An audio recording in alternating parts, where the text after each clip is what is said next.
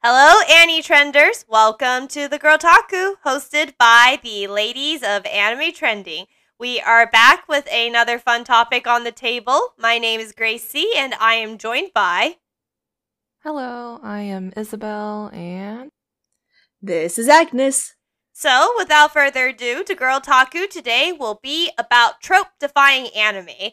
I know that it's a thing in our podcast to sort of make a case for tropes in the fact that it's not so much that tropes are bad, but it's about how you utilize them, and sometimes you utilize them successfully and other times you don't. However, that being said, it still is really nice to be caught off guard sometimes and to watch an anime that just sort of defies the tropes of what you were expecting from the story. And because of that, today we are going to highlight the anime we think that defies the tropes that we were expecting from the story when we were watching in a way that was really exciting, fun, or even, intriguing in that case. Without further ado. So in that case, I'm going to go ahead and pass the baton to you, Isabel. Which anime have you seen that has defied your expectations, defied the tropes that you were expecting from that series, from the stories, from the characters? And, did you like it? And what did you like about it? Yeah, so the first one I want to talk about is actually one that's airing from this season. It's called The World's Finest Assassin Gets Reincarnated. Oh, okay. Super long title, but yeah. Have either of you guys, checked that out, or do you know what it's about? I watched it the first couple episodes, yeah. Oh, okay. And what about you, Gracie? You watched yes. it too? I actually follow it every week, yeah. Oh, okay. So maybe you can speak more about it, because I'm like in the same boat of Agnes, where I kind of only have watched the first few episodes, so I haven't gotten too far into it. But yeah, I thought this was an interesting type of isekai where the main character is not some type of like gaming pro or anything like that, or a gamer or anything of the sort. He's basically a legendary assassin, and he gets killed because I guess like he wants to get revenge against the people that killed him. He was basically supposed to retire, but yeah, so circumstances are different, and then he's put into another world. And I feel like that's so different from other isekais I've seen, where usually the characters aren't some type of legendary type of character. They're kind of like someone like us or someone like a nobody, and they just get a second chance at life, right? So I feel like in this main character's case, he gets another chance, even though he didn't really need it. He just has that feeling of, oh, I wish it would have gone differently, or maybe he would have had that chance to actually retire and live out a life where he wasn't like so focused in the assassin world. I feel like that's the first part. The other part is kind of more superficial, the fact that usually isekai means a harem, and the girls I feel like in this show are actually pretty capable, and they're pretty kick-ass. The bar is low, guys. That reminds me of the first comment I made with Gracie about this show. I don't think I shared it with you, Isabel, but Gracie and I were swapping our reactions of, I think, the first episode when the girls show up at the auction house to defeat like whatever villain that they were supposed to defeat. And we were just like, well, at least the girls are capable, right? And I think I followed up with a comment saying, well, at least she has like aesthetically looking panties. Yeah. Like we had this whole discussion of how there's a bit of fan service at the beginning because of when they were taking out their weapons and stuff like that. But I said that strangely, I didn't mind the fan service because in a way, like, the placement of their weapons actually made sense to me. And even, like, the quote-unquote camera, obviously anime doesn't have a real-life camera, but the quote-unquote camera didn't linger on it once they took out the weapons. So it was almost like a brief moment of where it has to, because, that's where their weapons are. And so I was like, you know what? I am okay with that. And then Agnes was pointing out how, hey, at least the panties actually look like stuff that girls would want to wear. Yeah, the colors are very pleasing. It's not like the very typical anime response to panties is like white or striped, and there's like no in between. But these ones like have lace and they have color, and I'm like, oh, it looks nice. Probably one of the strangest conversations we've had, which is fancy. Literally. Yeah, but you make a good point, because a lot of anime girls, when they pull out weapons, it's usually a lot of like especially like Strike the Blood has a lot of like hyper focus on like the legs, the crotch area, and like the boobs are very stereotypically the most outrageous one I've seen is weapons pulling out from the cleavage. Oh gosh, which is yeah, a total fan service moment. And I'm like, do you know how heavy it is to like wear boobs and then to have boobs and then you're holding something inside? I mean, in a way, we kind of are wearing them. You know, it's attached to our chest, and it gives people back pain. So yeah, exactly, for sure. Yeah, no, that was definitely, and you're right, like, another fan service thing is, you know, like, after they take out the weapon, the camera would purposefully, like, angle and linger on it a little longer, and you know the purpose of that is just to show off the fan service, and it's, like, the fact that the girls, like, have taken out a weapon to fight is sort of a byproduct, like, it's not even really thought of anymore, so that was a surprise for me, was, yes, they flashed it briefly when they took out the weapons, but then once they got the weapons out, like, the scene, the focus of it was gone, and it's on the girls fighting and stuff, and so I was like, okay, I can take this fan service. So, it's tasteful. It's tasteful. Chef's kiss. But yes, you were saying, Isabel, that the girls seem competent, if nothing else, which, you know, how low is the bar, guys? So. Yeah, it definitely shows that. I guess I've been tainted with too many shows where I don't expect the girl to do anything, or they're just there and I don't expect them to have any special powers or be able to train as much as the male character does. So to see someone like Tart, for example, you know, kind of trained from a nobody to having her become kind of like assassin's assistant and all, and then not only that, like having her choice of her weapon as well, and not just like being honed into on using an assassin weapon, stuff like that. I feel like that is just so different. So I'm strung along with this show thinking, what's gonna happen next? Like, how are these girls actually gonna help him? And I'm also waiting for that turnaround where that fan service turns into actual fan service, where it's like where the show's focused on that, which I usually see in some other shows. Yeah, like K, for example. The first season was so great, and then the second season they decided to focus more on fan service, and I'm like, why does that happen? I just want to see girls fight. So yeah. Wait, which anime? Oh, K-Project, sorry. Oh, I see. I guess it was fan servicey in the beginning, but then it's more fan servicey in the second season. I'm like, this is just overdoing it.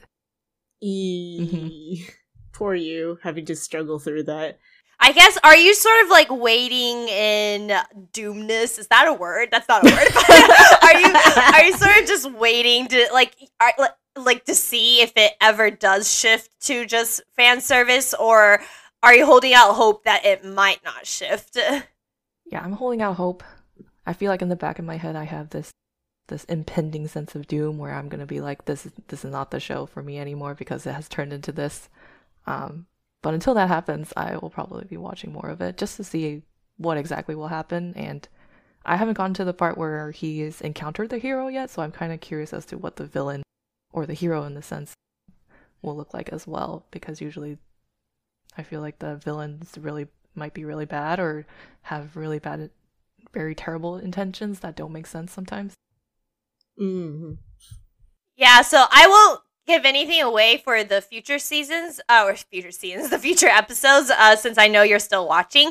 But that was also one of the things that made me interested, was the fact that he was reincarnated to kill a hero, you know, instead of helping the hero and stuff. And I think you're right in the fact that a lot of isekais, well, I mean, we've had so many bland and mediocre and sometimes downright bad isekai anime as a whole, but a lot of the isekai, like, the antagonists are antagonists in the fact that they're just cruel and terrible and malicious, and that's all there is to it. And so I was also definitely intrigued when it was like, no, he's not reincarnated to defeat whatever bad guys there are. He's specifically reincarnated to defeat a good person who actually does help and save the world, but eventually, like, loses himself or herself. We don't know, because the goddess never said the gender of the hero.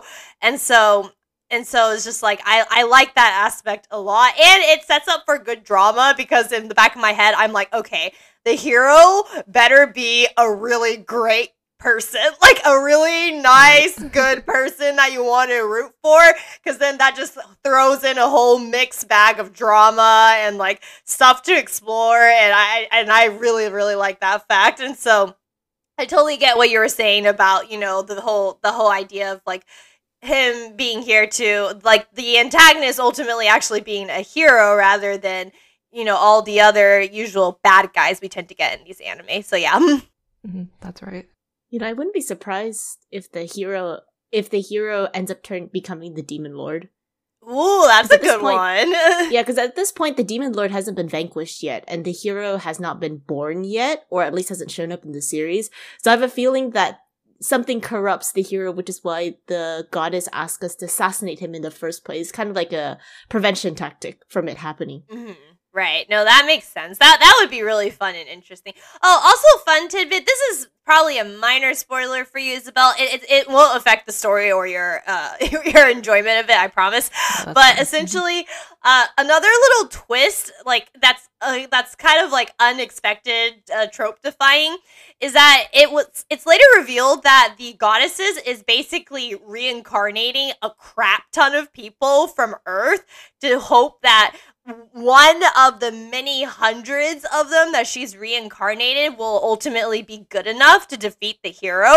And so that was a twist I really, really like. That's kind of played for more comedic measures because you just get to see her check in and be like, okay, how's this person I reincarnated? How are they doing? And checking to see if they're okay and stuff like that. And she's sort of like just reincarnating whoever might stick to the wall at this point. Like one of the last ones we found out was she reincarnated this paparazzi. And so and she's like hoping the paparazzi would like cause a scandal for the hero, where then she's desperate. The goddess is absolutely desperate. She's just desperate at this point. And that was like a really comedic but unexpected thing to show up in regards to the isekai, where it's like, actually, he's not really that special because she's just reincarnating anyone she can get at this point to see if it works. And so I thought that was just a little fun twist as well in the series. But yeah, so I think this is a good one for you to pick. And I think a lot of people, part of the appeal for a lot of people was seeing an older man, a really badass, good-looking Oji-san, getting reincarnated into an isekai, which is not a protagonist we usually see for sure. So if that's your first pick, then what do you have for your second pick then for another trope-defying anime?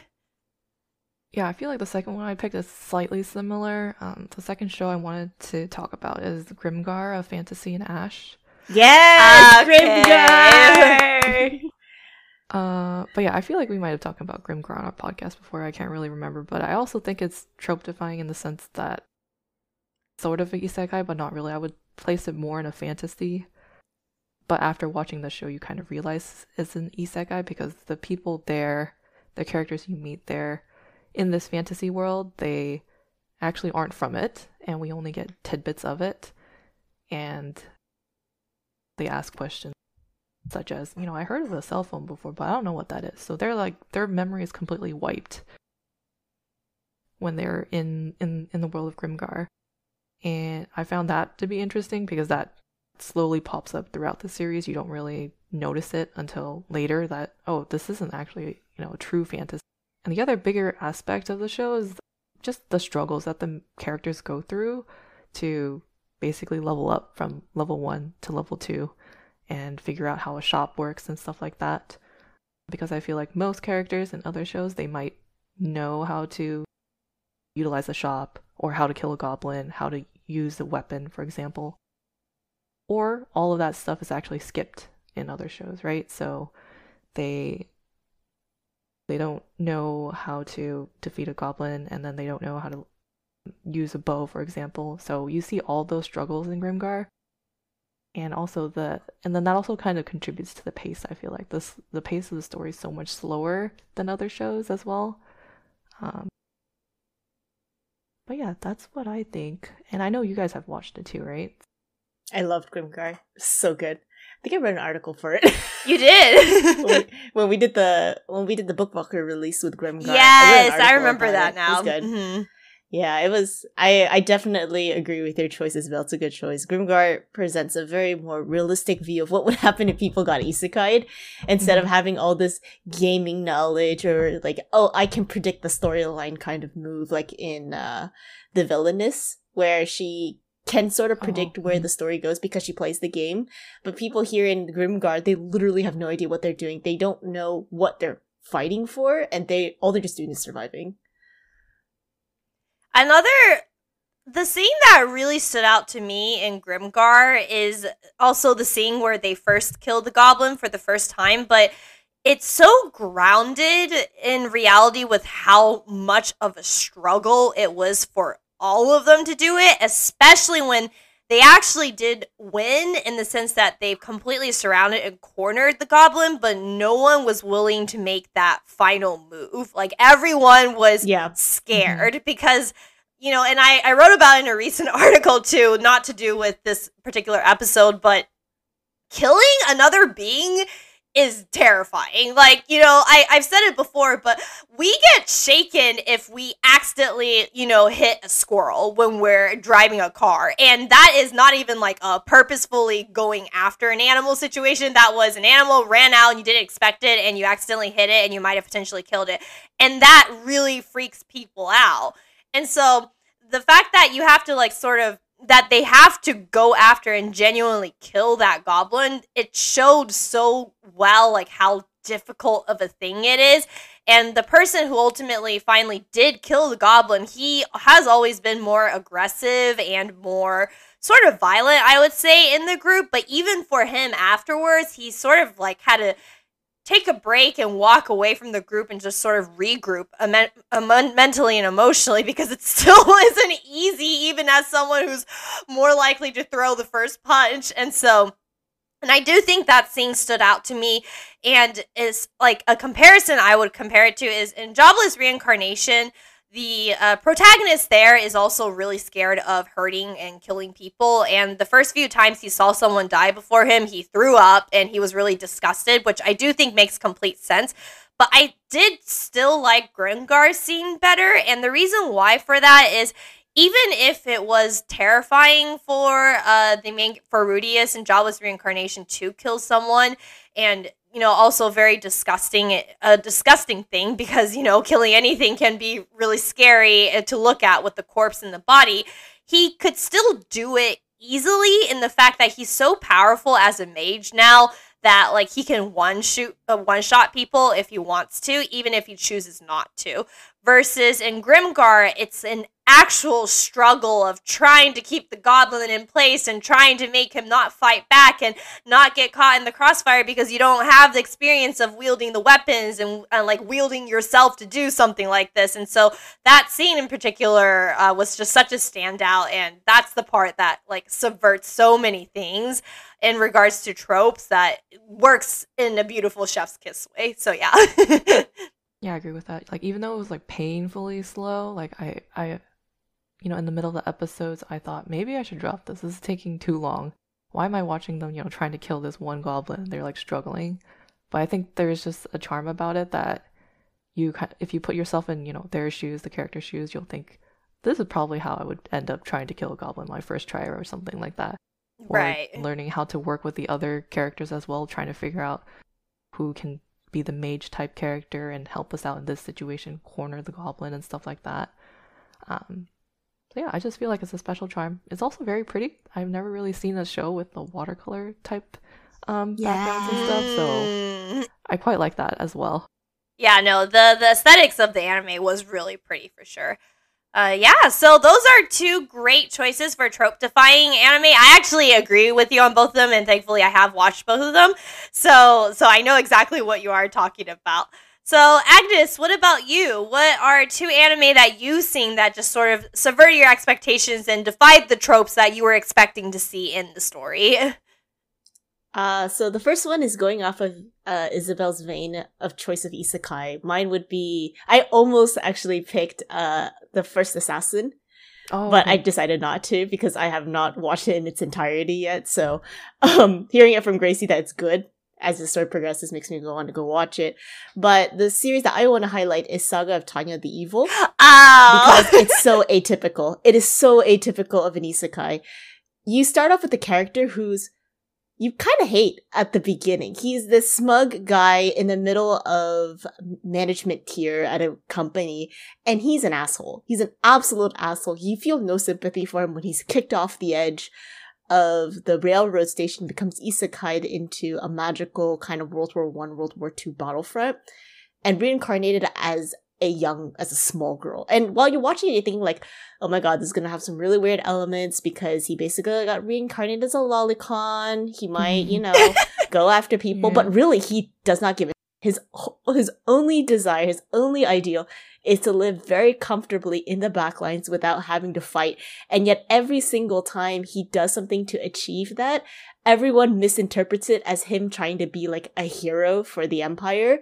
And they keep thrusting onto him more and more and more missions. And he's like, I hate this. Please let me go.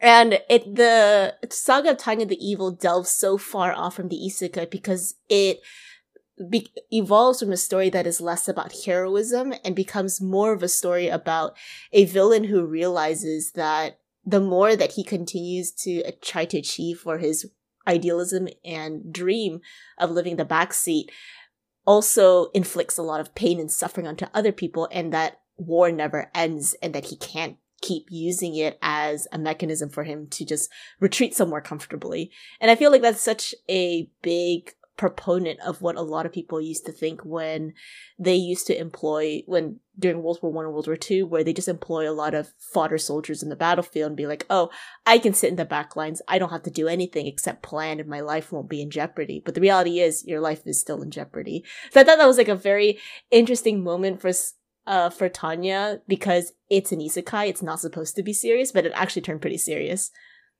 I have to say though, like, I think part of what makes watching that anime so fun is there's also a sense of satisfaction that he deserves it. You know? Yeah, absolutely. You're watching it and you're just like, yes, it's okay that you failed. I am fine with this. Yeah, exactly. Like, because it's like, it's funny, first of all, because, he's his actions, even though he's in a girl's body, he still calls himself a he, but his actions are getting interpreted as being heroic and stuff like that, and he gets upset. So there's a comedy element to it, but at the same time, because you did see, like, what a terrible person, I'm like, yeah, Agnes isn't exaggerating. He makes terrible black humor jokes too. Yeah, terrible.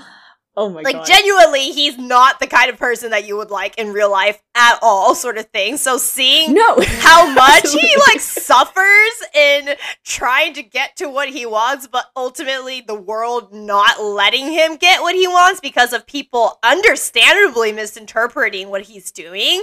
Like, it's not even like they pulled it out of thin air in regards to the misunderstandings. It actually makes sense why these characters would misunderstand what he's trying to do, and basically forcing him back into the cycle more and more again. It's just, yeah, there's just a sense of satisfaction where you're like, you kind of deserve this, So. Yeah. It's an unintended heroism that ends up being his downfall, which is a very interesting trope twist. And the one thing, his black humor jokes are actually so on point that it makes me cringe, but also makes me laugh too. The moment where he says, like, where's your visa, makes me just laugh out loud so hard, considering, like, it's such a racist comment too. But it suits so well for the tone of the show. Like, I'm not to say that I am not racist. I've had very badly interpreted stereotypical views before while growing up. But to hear a show that openly talks about that makes you feel like, oh wow, this guy's an actual asshole. I better not do what he does. Oh yeah, like it's a reminder. It's like it's an actual self-reminder. Like, we can all be assholes, but you can do your best to not be like him at one point. I think the feel of it is also really different. Like, it's very metallic. Does that make sense? Yeah. Yeah, it's very metallic, it's very cold cut. It's not like a comfy isekai, or it's not like an isekai with just a bunch of girls and boobs that just go up and comfort the hero. No, it's guns and steel. Yeah, because I do think isekai as a whole are still pretty colorful, like just color scheme wise, not using it as an adjective for something, but color scheme wise, isekais tend to be pretty colorful. Because of the different worlds and stuff like that. But for Tanya, it's very dull, like very purposefully dull in that metallic sort of feel. So that's also really different in just like aesthetics, if nothing else. Mm-hmm. It reminds me of a lot more military-styled animes. Not so much of 86, but older stuff that I've seen like Jormungand or Black Lagoon, where it feels gritty. Oh, that's the right word, yeah. There's a lot of greens, there's a lot of browns, there's a lot of, like, muddled colors, and yeah, it feels very realistic. And I guess in a sense it does resemble a bit of 86, at least from the 86 side rather than the Magnolia side. Right, yes. And, also, Isabel, have you seen that anime? I actually haven't. So I haven't seen it. I've seen so much about it, but yeah, I just haven't had the time to go about and watch that, so hearing you two discuss that's good. Is there a god type character that, reincarnated him into this world? I'm just curious. Oh my god, that entire conversation between him and whoever reincarnated him is also hilarious. Because the entire time he's basically an atheist. He decries against God and calls them being X. And he's like, I hate you for reincarnating me. So in the entirety of Tanya Saga the Evil, he does everything that he can to also go against God's wishes. Like, every single action that he does is supposed to be defying against God, and God's just like, I guess you can do whatever you want, but in the end, you're still gonna succumb to me. And his entire reaction is cute. It's like a really sad, one-sided competition. There's a really great episode. I think it's near the end of the season where he has that final confrontation with God, and it's God who reincarnates or like speaks to Tanya through the body of a dead man that had just crashed his airplane with him. And they just have like this very intense, interesting conversation. And I'm just like, wow, this is so much more different compared to an isekai where the goddess usually just appears at the very beginning and then they never appear again. Yeah, they kind of let them loose sort of situation. Yeah, and you just kind of let them loose, or they just kind of like, Ara, it's okay. I'm the mommy MILF who just watches over you. No, this god being X, like, he is adamant that you will convert to his religion. And he's also like, it's like I said, it's like the sad one-sided competition because Tanya is always trying to go against him, but it's exactly like Agnes said, he's just so powerful that he's like, you can try, you're not gonna do it. And so it's like, ugh, like how bad is your pride? Like, do you need aloe vera? Because I think you do, sort of thing. Yeah. That's why it makes it so entertaining. Even the movie that comes out of it is very entertaining. It's very satisfying to watch. Because at that point, minor spoilers, it is retribution that is paid on Tanya for the movie. I won't spoiler to say like who or what is the retribution, but it's basically payback time for the character that was affected by Tanya's, warmongering deeds. It's a very nice twist. I really liked it. Yeah, that sounds satisfying to watch. For sure. Okay, so that is your first pick then, which is a really good one, and it is really unique in that regard. So what is your second pick for the trope-defying anime? I have two of them, but I'll start off with the other one. And I think we might have talked about it on the show before too. Okay. But mine is Oro Monogatari. Oh, yes. Because it's such a mind-blowing shoujo when you watch it. You think to yourself like, oh, the cute girl's going to get together with like the handsome ikemen guy or whatever. But it's literally the purest, most bara man that exists in the plane of shoujo. And she's just like, I just want to hold hands with him. And it's so stupid, cute, and shoujo. But it's so different because of the reactions of how her friends see Takeo versus Takeo's friends seeing him. And it's such a nice, like, supportive group, I guess.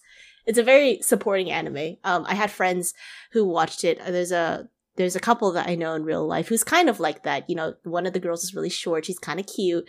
And then the other guy's like... Yeah, in our last podcast, I asked you if you could convince them to cosplay.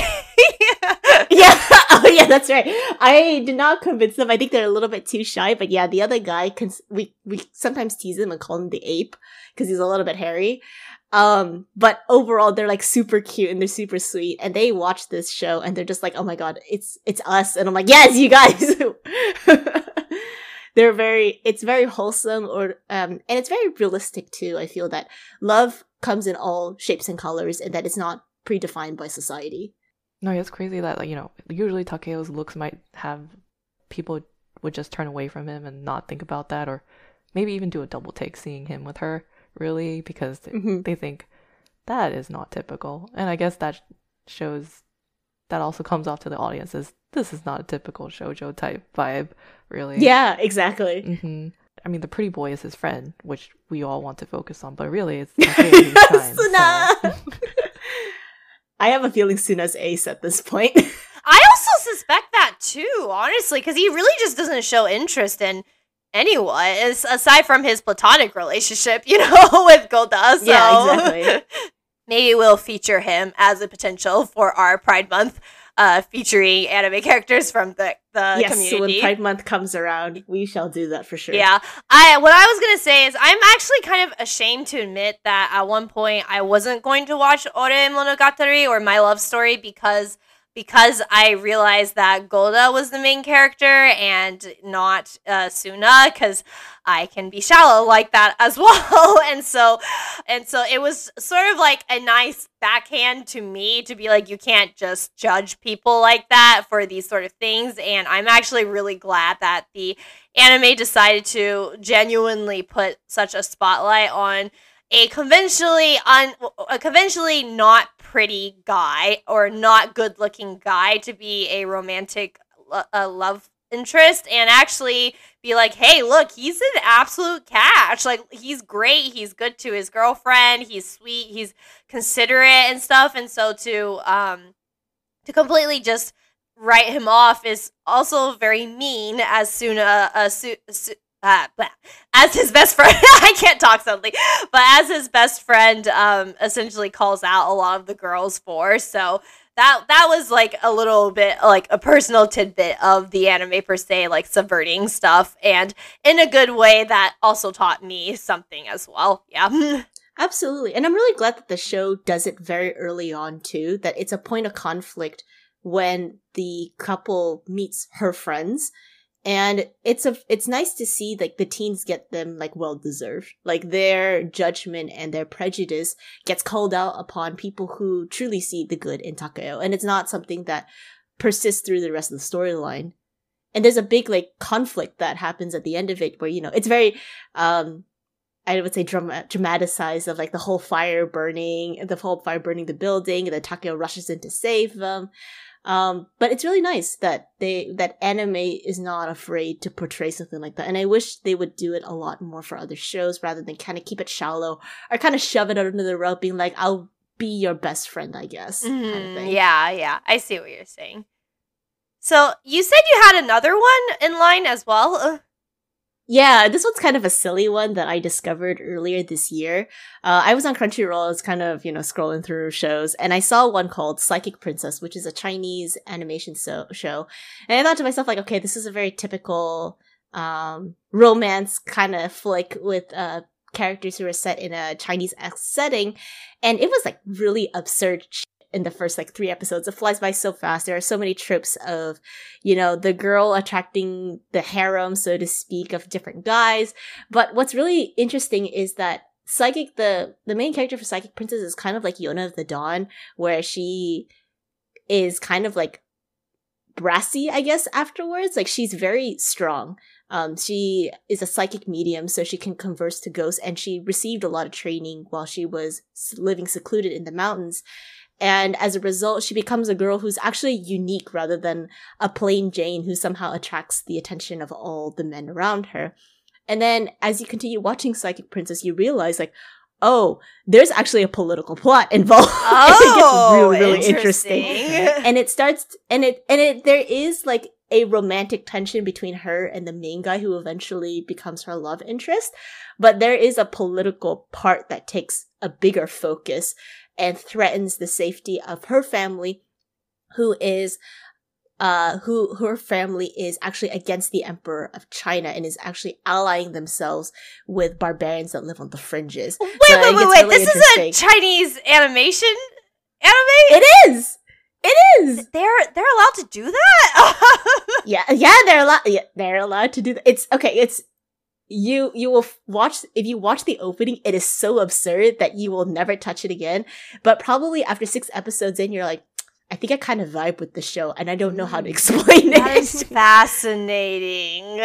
You should watch it, Gracie. Watch it on your I would say, since both of you are Chinese, right? Or Chinese descent. Mm-hmm. I think you two, because I showed it also to my other Chinese friend, and she really liked it. And I think for you two, there's going to be a lot of callbacks to the Chinese culture, and very interesting things that you will find nowhere else that is in Japanese animation.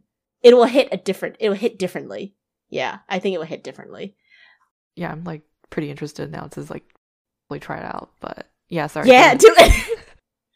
I was gonna say, I wonder if it's just like a hidden gem, like Link. It is. What was it called, Isabel? You watched it, Link Click or something like that. Link That's Click, a Chinese animation, yeah.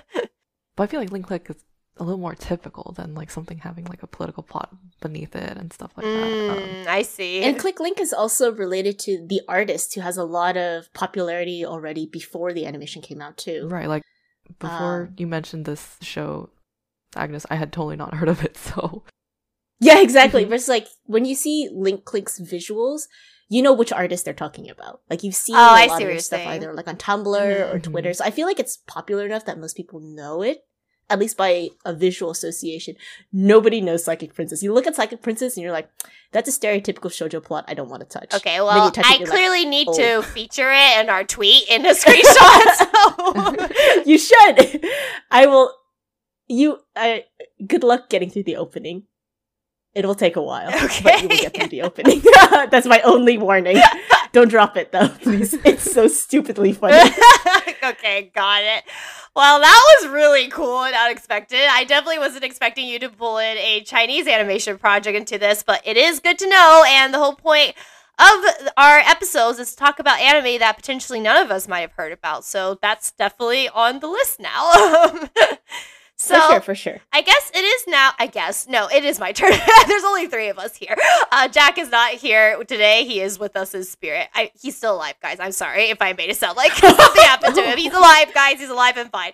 So, essentially, my first pick is actually one that I think is. I'm not sure if you've seen it, Isabel, but I do know for a fact that Agnes has seen it. It is Jujutsu Kaisen. Oh, yes, I have seen it. Yes. Okay, cool. Okay, so Jujutsu Kaisen does follow a lot of the shonen anime, footsteps per se, but then it doesn't follow them in a lot of ways. That was just really appealing. And I'm just gonna start off by not even talking about the story, but about like the character design. The character designs themselves were really interesting to me because Yuji is the one with pink hair, and I don't know about you, but I have never seen a pink-haired male protagonist in a shonen anime. Like, that's always reserved for the fiery sort of, female character. But instead, Sakura. Yeah, like the fury or the sweet cutesy female character. But regardless, pink is associated with female characters all the time. And just the fact that Yuji himself has that pink hair just stood out to me immediately. But then there are other stuff in there about the character design that I just find really fascinating. For example, the boys are the ones who are much prettier and drawn in a attractive, essentially attractive way. Megumi has these gorgeously long eyelashes that everyone has noticed that is very purposefully in there. And then Gojo's is the one that's drawn with that almost shoujo-esque blue eyes, that are reserved for the big-eyed girls in shoujo stories. And it's the fact that, the guys are drawn so prettily on purpose with, emphasis on parts of their bodies that normally people don't really, put an emphasis on in boy character designs. I just thought that stood out to me so much. And then I also liked the girls' designs and how they have varying body shapes, that which is something I really appreciate. Like Maki, like she looks strong. Like she has broad shoulders and she looks physically fit. Like right from the get-go. And I also like how the girls in a shonen manga / anime adaptation, they have actual costumes. They have different styles of clothing and different styles of how they do their hair, and some of them wear makeup and others of them don't wear makeup. And it immediately shows sort of their personality as well in regards to what they care about, what they don't care about. So just the character design itself was already just a pleasant surprise for me. But then the story starts, and then there's just a lot of stuff in the story I think that just I just don't see it usually in shonen anime adaptations. Like, one of the first things I think of is the way that they fight. I don't know if you two noticed this yet, but there is very little, like, evil monologuing, happening in the fights. Like, the bad guys don't really have a chance to sort of, like, go about their ideals or their ultimate plan or whatever. Like, it's like they're here, and then, especially the one fight between Mahito and Nanami and Itadori, like Nanami and Itadori were just non-stop attacking him, like not even giving him a chance to even say a single word. And anytime that Mahito is able to say anything, it's when he's like running away from them and trying to dodge. And the two of them aren't even reacting to his words; they're just going after him. And I remember seeing a comment too of someone noticing that and being like, Jujutsu Kaisen fights are actual street fights where there's no words and it's just punches being thrown because you don't have time for words to be thrown. And the only character that really throws words and sort of likes to do monologues is Gojo, which makes sense because he's so utterly overpowered that he would be the only one who can be like, hey, I can do all bits of monologuing just to like be a pain in the butt for you, and because I know I'm basically the strongest and invincible at this point. And so it even makes sense to the characters, and so that was another element I like. And of course, it goes without saying that Jujutsu Kaisen's cast of female characters is absolutely incredible.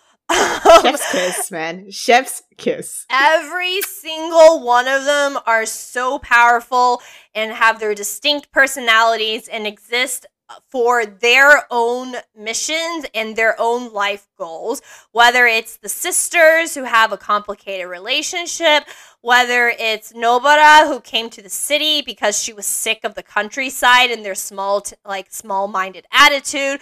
And they're one of the fights that always like stood close, like that has a big impact on me, as in like it was really important, was when Momo, the girl that has like the witch broom and the blonde hair, when Momo and Nobara were fighting each other in like that school versus competition sort of thing.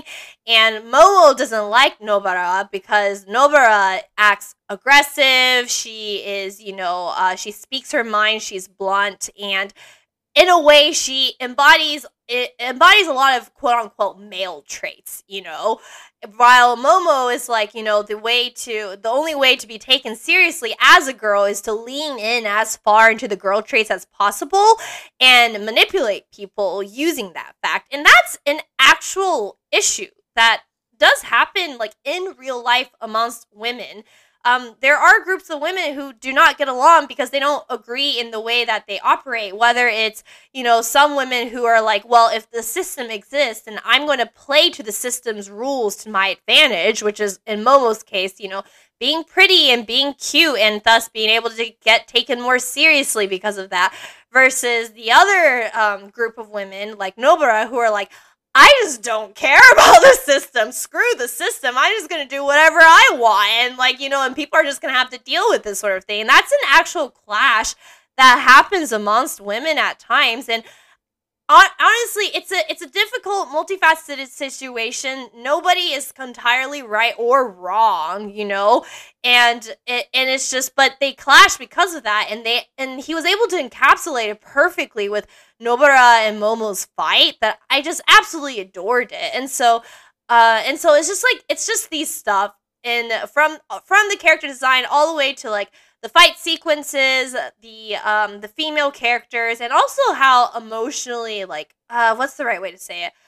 Not sensitive, but emotionally smart, I would say. Like, emotionally smart, a lot of the male characters are as well. They're not dumb. They're not unaware of, how people feel, or don't care how people feel, and they have to, like, humble themselves or something like that. Usually, Itadori and Fushiguro are both boys who care a lot and feel a lot and stuff like that, and so that's why Jujutsu Kaisen was just such a surprise for me in regards to a shonen sort of anime, and I think defies a lot of the tropes that I usually would expect in these type of stories.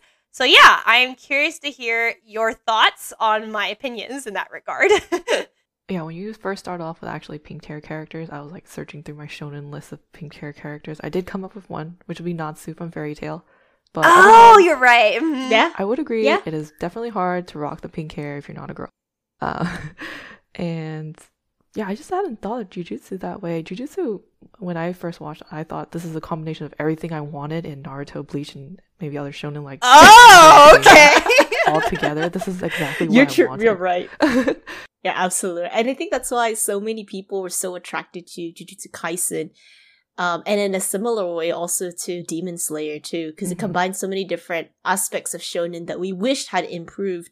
And as time-tested anime has shown, it actually works in theory and in application.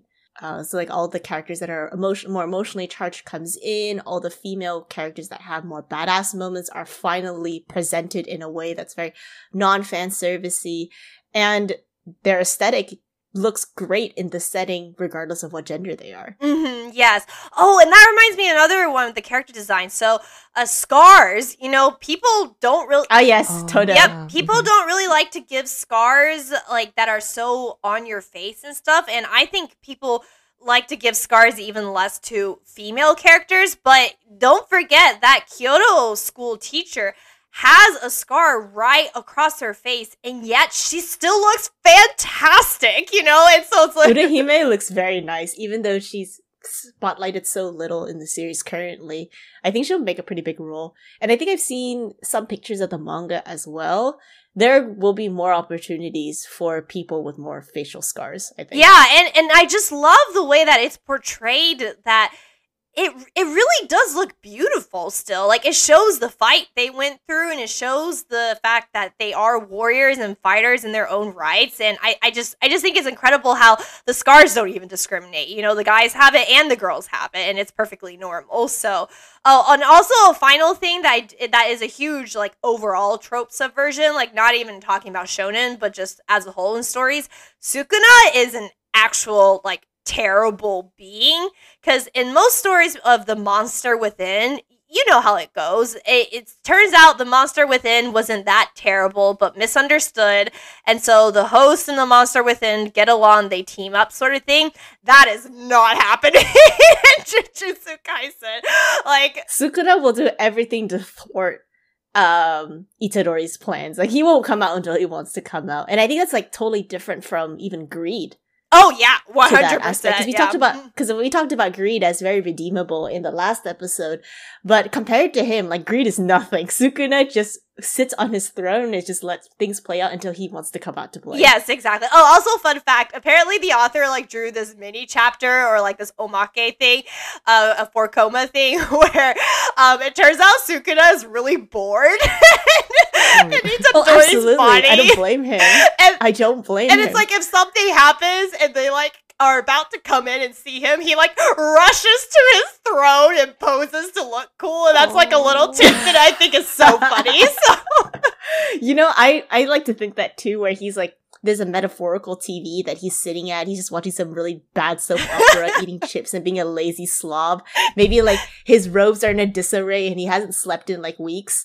And then all of a sudden, when people enter his domain, he like rushes to the throne, styles his hair and poses. Yes! I would also mention that too. I think the final thing that would really just put the cherry on top for me for Jujutsu Kaisen is if Fushiguro ends up being bisexual. And I'm not just saying this just to throw it out there, but the language was very purposeful. And by the way, the Crunchyroll subs were actually inaccurate. Like, people who are fluent in Japanese said that the subs were inaccurate to the Japanese dialogue being said. But essentially, when Total asked, like, you know, which girl is your type, but then it's like, or if it's a guy, it's fine.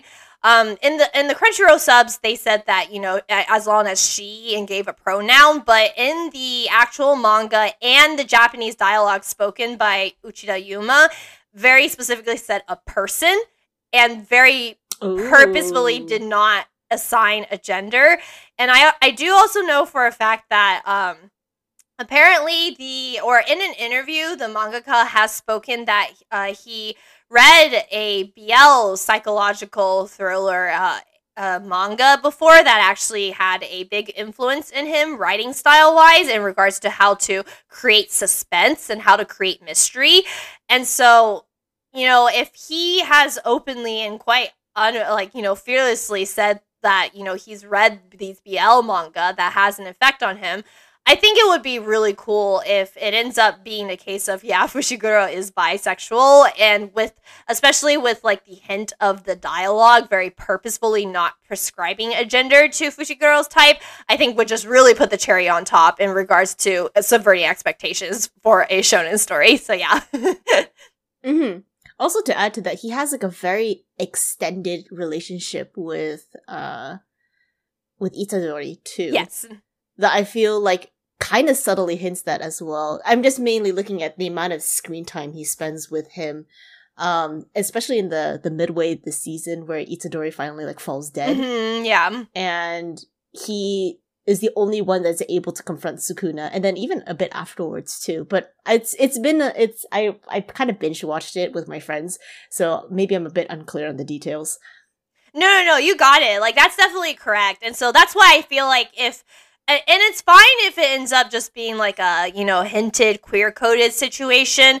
But I just hope or think that it really would just put the cherry on top if it ends up being an explicit, like, no, Fushiguro is a bisexual character situation. And you know what? Great representation. Probably one of the most popular, like, stories happening in otaku fandom right now, you know? And certainly the mangaka has already proven himself to be subversive in a lot of ways, from his talking about why he didn't put in fan service, and now like actually being glad he didn't put in fan service because it gives him more panels to write the stories, from how he's talked about, you know, getting mistaken to be a female mangaka instead of a guy just because of how well written his female characters are, and, you know, openly speaking about how a BL manga actually inspired him for his story and stuff like that. You know, I feel like it's something within his power to do so, and I really hope he does. But that is ultimately up to his choice because he is the author of the series. So that's my first pick. My second pick is one that you guys have probably heard me talk about, but I don't think any of you two have seen it. It's called Bottom Tier Character Tomozaki. Oh, yeah. I heard you talk about it before. Okay. But not on this channel. I haven't seen it either. Okay, so this anime is great. The story genuinely is great in a way that I never expected it to be. So it starts off with me fairly concerned because we have Tomozaki, who is the main character, who is a gamer and a quote-unquote loser that has no friends and thinks the world is against him, and that, you know, he's sort of disadvantaged because he doesn't have social skills and stuff like that. And he finds out that, like, one of his rivals in, like, the games that he plays that always gets second to him is actually one of the most popular girls in his class. And she basically was like, I will improve you, and I will give you a makeover, and I will teach you how to navigate life, sort of thing. I was just like, oh no, we got a manic pixie dream girl situation who's willing to do everything she can for the guy and make sure he succeeds in life and la la la, and lo and behold, I am so entirely wrong in the best ways, because here is the most surprising thing about bottom tier character Tomozaki. Hinami, who is the girl who I was worried about being a manic pixie dream girl, is literally the least likable female character of the entire cast, which, you know, is unheard of for manic pixie dream girls. And she is not in any shape or form a manic pixie dream girl. She has issues, and the anime shows it, and it actually ends up causing problems between her and Tomozaki's friendship, which also another thing. Yes, the main leads are not in any shape or form romantically interested in each other. They are completely and utterly platonic, and I did actually end up reading ahead for the light novel series. To this date of the light novel series is still completely platonic between the two of them, which, you know, is, in my opinion, almost completely unheard of. And so it's very rare, yeah, for sure. I would have thought it's going to be like the gamer girl falls in love with the gamer guy kind of situation. Right. And kind of gives off that e-girl vibe. But the reality that she just remains platonic friends with him and the story still continues is quite nice. It's a very different change. Yeah. Especially as somebody who starts gaming more frequently. How do you also feel about that, Isabel? Because you're also, I believe, a gamer too. Yeah, I would think that he would fall in love with her, even if she's not the manic pixie dream girl that you're talking about. Like, there should be some type of romance in there, but the fact that there isn't, and maybe the fact that they have to work on issues together, or it sounds like she's not the perfect character to even be in the position to be helping him out. Is that right? So that's, oh my gosh, I'm so glad you mentioned that. So that's the best part of this, because this anime could have fallen into so many trap holes, and I do sincerely mean it when I said, like, trap holes, because this anime ends up being sort of like a self-help anime where they are teaching people who might feel like they are sort of disadvantaged and that the world is against them and that they can't make any friends because everyone are quote-unquote normies and you're the only one that's unique and special and misunderstood, that's not the case and you can improve yourself. But improvement comes with potential costs. And one of the costs that I always thought about that I don't think a lot of anime like to cover is sometimes you overcorrect yourself. You improve yourself to the point that you start down-talking yourself and you start thinking whatever you do is never enough and you start wearing yourself out. And that was actually an entire arc in the series for another character, a girl who is actually quite popular, who struggles with that, you know, a bit of an imposter syndrome, you know, and that was something that she had to learn was if you're always trying to improve, that improvement is coming at the cost of your own mental health at this point, like, you're not improving anymore. You're backpedaling in a different direction, in a different flavor, and you have to sort of like reground yourself and find yourself again. And so basically, Hinami does make good points for Tomozaki. Like, the smaller points she makes for him are genuinely really good, including stuff like just correcting your posture, you know, like sitting up straight more and practicing how to smile in the mirror and practicing how to talk to people, how to greet to people, and, you know, doing your hair in the morning and just physically looking better can make you feel better about yourself. And that was a thing that Tomozaki himself agreed with. Because after she gives him a makeover, he starts, you know, taking care of his appearances, his clothes, his hair, the way he looks. And he says, like, he himself admits, like, he can't believe that, like, several months ago when he looks at himself in the mirror that he hated what he saw. But, you know, now when he looks at himself in the mirror, he sees a guy that he's totally okay with, that he doesn't hate anymore. And so, and you know, a lot of people like to, some people like to trash at the fact that makeovers seem very sexist per se. But I would like to provide another point of view, which is, you know, if you do have a makeover and you dress yourself up and you look in the mirror and you feel good, that's actually really confidence boosting, if nothing else. And so that's like, so those are the parts that Hinami does a good job of helping Tomozaki with. The issue that she runs into and the part where he clashes with her actually when he gains his own confidence and he has a better footing of, like, you know, his friends and who he is as a person, is that she has this mentality of winners and losers, where winners in life can basically get along with everyone, can navigate any sort of social situation. And because of that, she's kind of fake in the fact that she's manipulative, and she changes her personality based on whoever she's talking to, and never really being herself and never really trying to define who she herself is.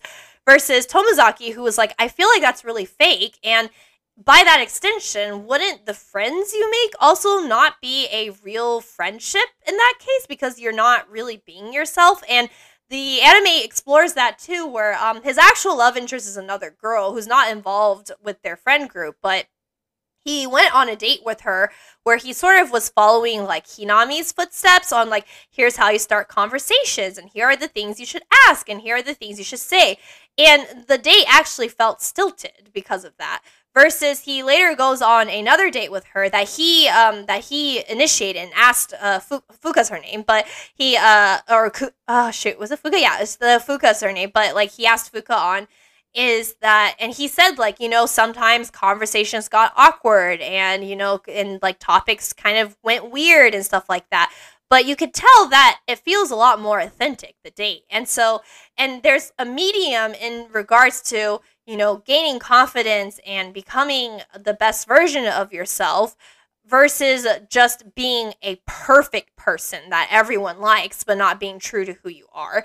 I just think that it's incredible that the story actually goes into that depth and nuance of, self-improvement and the dangers of self-improvement, and also the good things of self-improvement, and how all the characters, including the girl at the beginning who looked like the Manic Pixie Dream Girl, actually all have their flaws and their own stuff that they need to work on. So yeah, that is my pitch. Bottom tier character Tomazaki. Hopefully, did I win you guys over on what I'm saying? Like, just is what I'm saying, like, making sense in regards to, like, the story and stuff like that?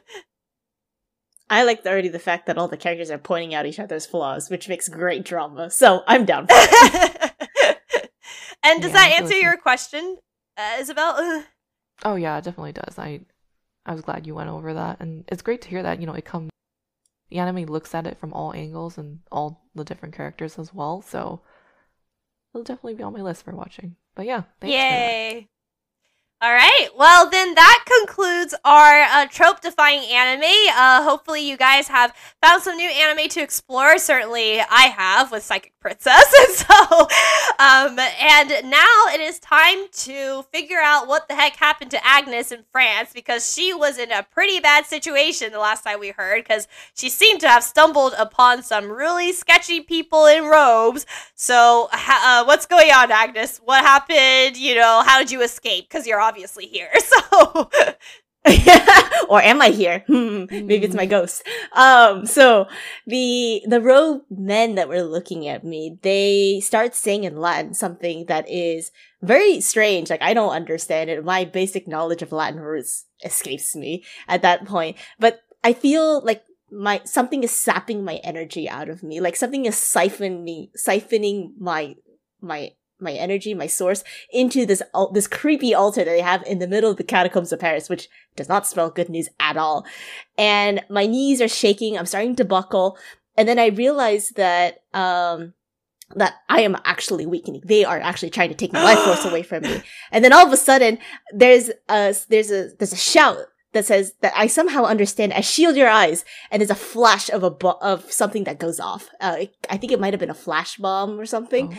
And I couldn't really see because it was like a blinding light in the middle of this cavern that is super duper dark. And as this flash bomb goes off, someone grabs my hand and yanks me towards an unknown corridor that I hadn't spotted earlier. And we are just sprinting down the end of it. And we turn the corner, and then all of a sudden I see a dead end, and I'm like, oh shit, this is where I'm gonna die. But out of that dead end is a tiny little hole, probably like hidden between some shelves of skulls and dead skeletons in the catacombs, that he manages to shove me inside, and we're just crawling through that small hole until we pop out of the other side, and we stay silent for several moments. Our hearts like probably racing at that point as we hear footfalls and distant shouts from people from the other side of the tunnel, but ultimately they never find the hole. and then after realizing they come to a dead end, they shout something back, and then they disappear. The pattering of footsteps start to go the other way, and then there's silence once more. The tunnel lights that we are in currently are lit up with some fire, by some torches up along the walls. And the person who saved me is wearing a half mask, kind of like the Phantom of the Opera. And actually, I would make that accurate observation because I did go see Phantom of the Opera once in Broadway. So I can attest that it looks very similar to that. And I am like, who is this stranger? And I'm about to punch him, right? Because I'm just like, get the hell away from me, man. But then he starts speaking something in French with his hands held up. I realize that's the hands of surrender, like, wait, please let me talk. But I couldn't understand him. And then realizing that I didn't speak French, he switched to a very heavily accented English that asked me if I could understand him. And then I'm just like, oh my god, yes, I can understand you. And then I start demanding him. I was like, okay, what the hell is happening? I don't understand what is going on. Why those people are trying to take my soul away from me. Why you're here to help me. And then he like squints at me. And then through the dimming of the torchlights, he realizes something. And then he suddenly asks me, are you the destined she-wolf who was sent to save us? And that's where we're going to end because we're out of time. Oh, because that's what your tarot card has to do with. I don't know. You'll have to find out in the next episode of my glorious adventures in France. Isabel, do you like how she escaped one guy and then she runs into another guy? I hate this development, honestly. I just wanted to be left alone in my sweatshop.